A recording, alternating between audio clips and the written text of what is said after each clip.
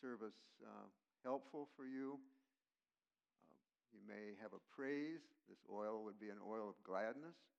You may have a burden that you need help carrying. You may have a request for healing.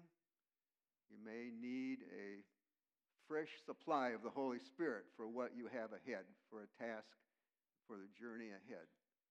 So be thinking how you can phrase this and bring your prayers to the anointing time. So this has been an exciting week, hasn't it, for basketball fans? It's also been a week of illness. I think there's been fevers this week, and there have been fevers this week, at least one hospitalization that I know of, and grief and illness. So we come to the Lord asking for mercy. This is also spring break time.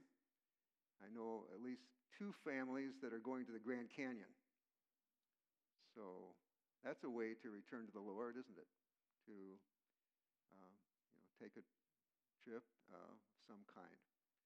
I asked myself a week or so ago that what would it mean for me to return to the Lord? And so I got out my golf clubs, and I wasn't able to play last year. And for some time, I've been wanting to get them shortened.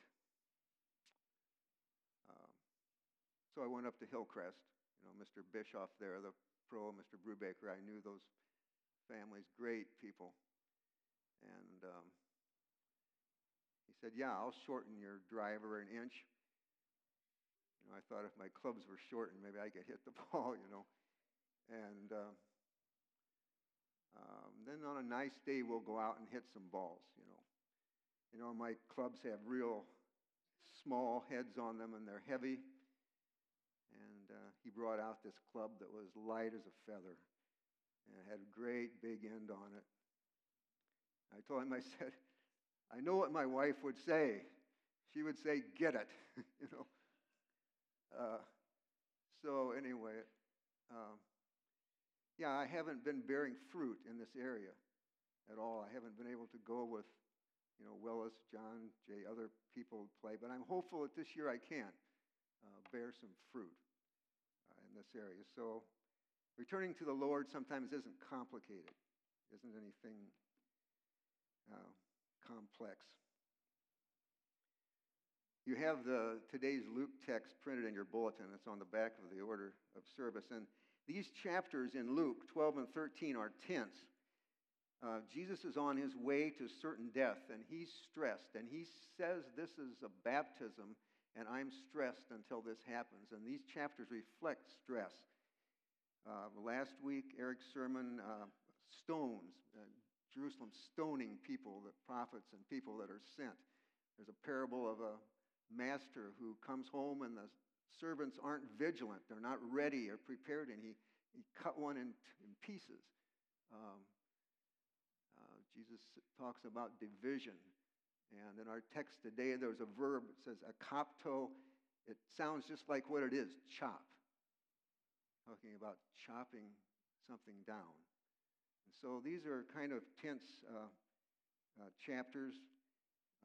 Today we have Roman police violence, and in addition, an accident. A tower collapses on some people just like a plane would crash. In the meantime, in the present moment, Eric last week talked about the present time. In the meantime, Jesus is teaching. So let's look at this text.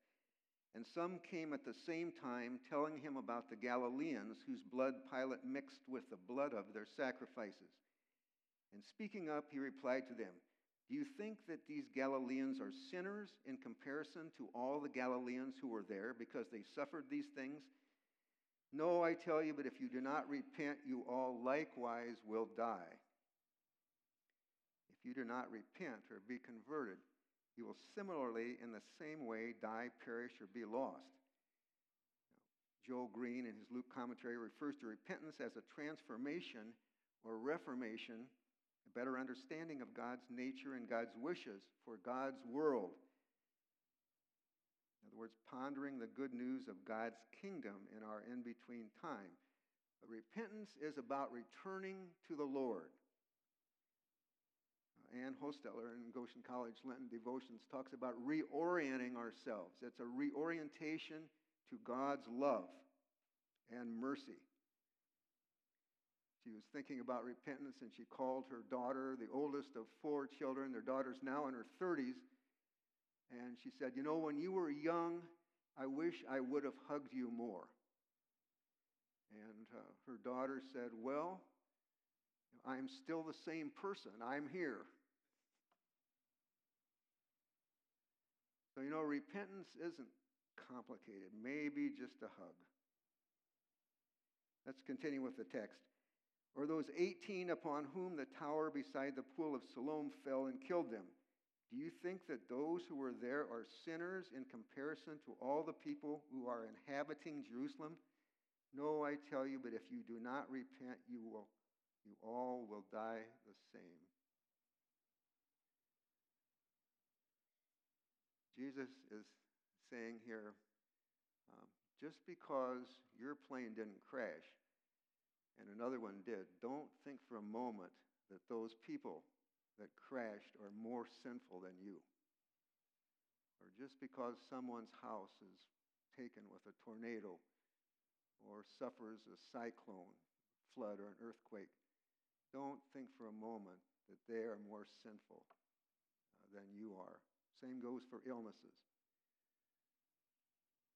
God has given great freedom to God's creation, and many things happen in a random, chance fashion. I think we understand that. Joanna Suter last week talked about her family going down in the basement to air raid shelter when they were bombed. Now, we know that they are not more sinful than we are just because their family is being bombed or cold or starving. And I think if you read the Rejoice reading today, Ruth Smith Meyer, she talks about tests that her daughter and son-in-law underwent. She calls these unmerited challenges, illness and accident, fire. These things happen quite apart from any sin. And we understand that, I think. I think Jesus is saying, be vigilant, be prepared, be ready. If you go to the Grand Canyon, you need to realize that it's a long way down. And there's heat and rattlesnakes, and dehydration. So he's saying, I think in these texts, be ready, be vigilant. And I also think he's saying, don't take up the sword and revolt against Rome. That's probably not in your best interest. I don't think they necessarily listened. Jerusalem was destroyed by Rome in 66 to 70. Luke's gospel was written after that date, maybe in the 80s or 90s. A city whose rulers kill prophets, stone those who are sent, like Stephen in Acts 7. Injustice for the poor, the alien, the widow and orphan, the earth, and idolatry have predictable realpolitik sequelae. People suffer.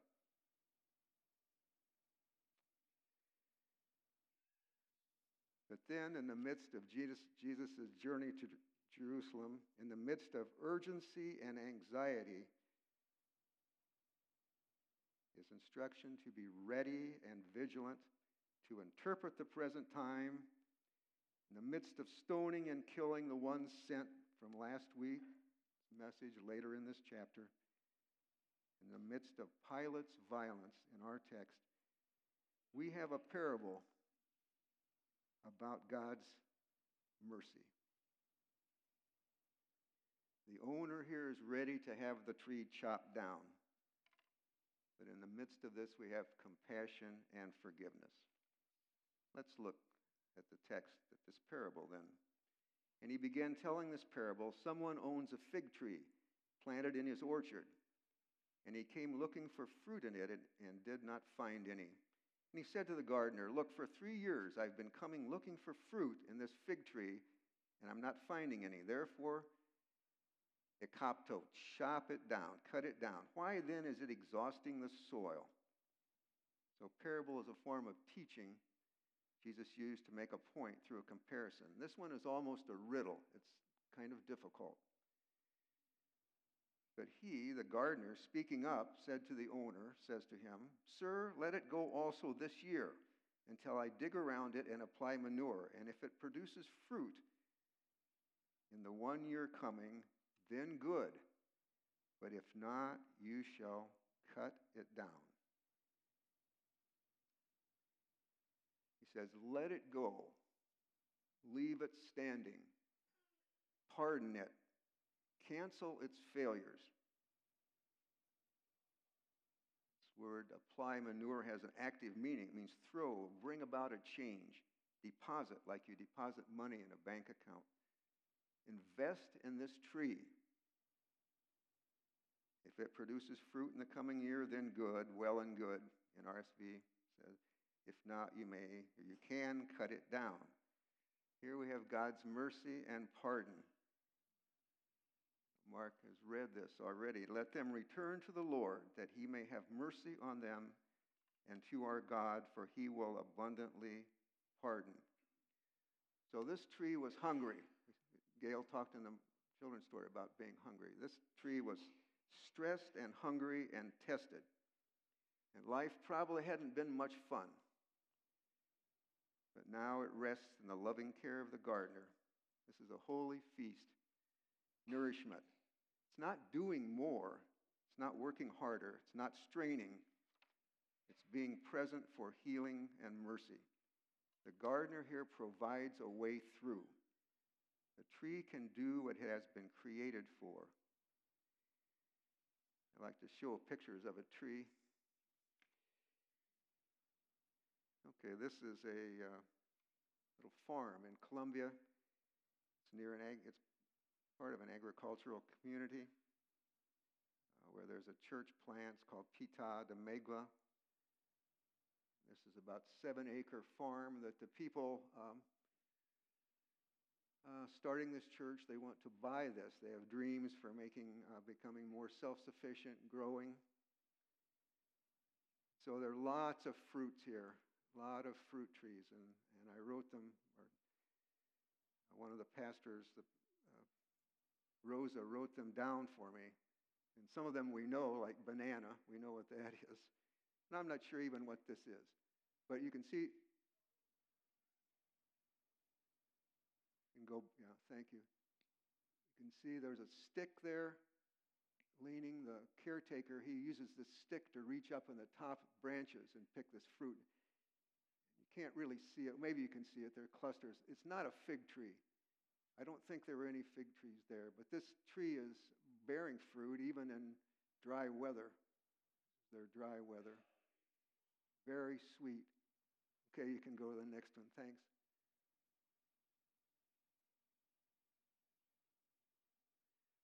Let's show the next picture, Gail. Thank you.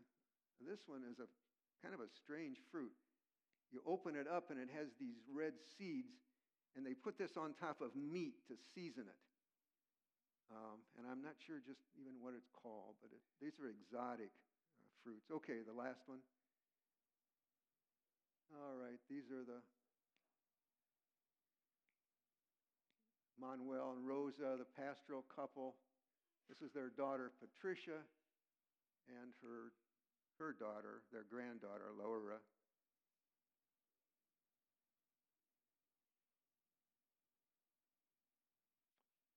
Okay, thank you. Take that off. So there's a tree. You know, bearing fruit by getting out and playing golf isn't a real big thing, is it? I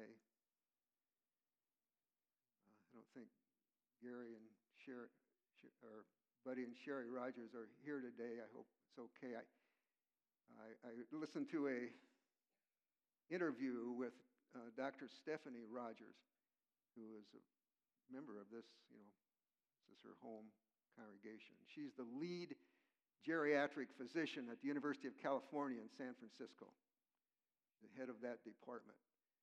And she's bearing fruit in a really significant way. Sometimes elderly people come into the hospital and they're worse off when they leave than when they come in.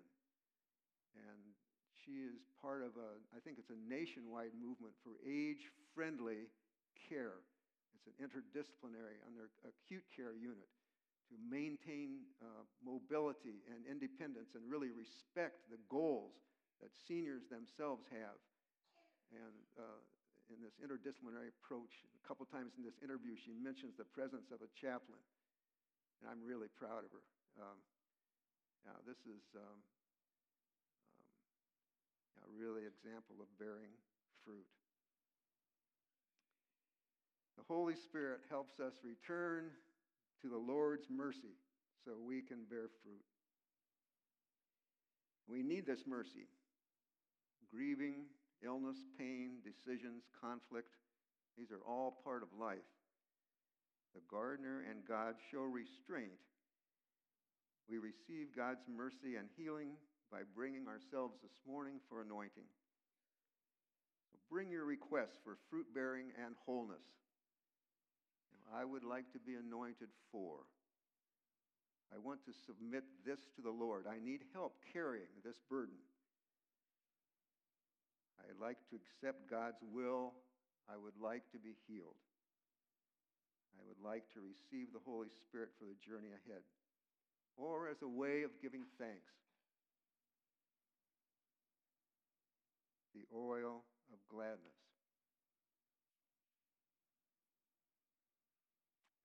Let's pray together.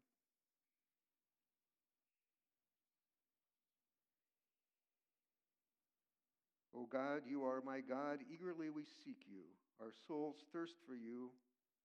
Our flesh longs for you, as in a dry and weary land where there is no water. So we have looked upon you in the sanctuary, beholding your power and glory.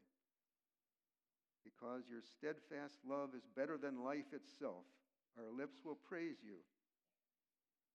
So we will bless you as long as we live. We will lift our hands and call on your name. Our souls thirst for you. Our souls cling to you. Thank you, Jesus, for your love and nourishment. Thank you for being patient with us, especially in times of repentance. Now, Holy Spirit, prepare our hearts to receive your anointing for the journey. Help us to return to your mercy, to return to you, Lord. In Jesus' name, amen.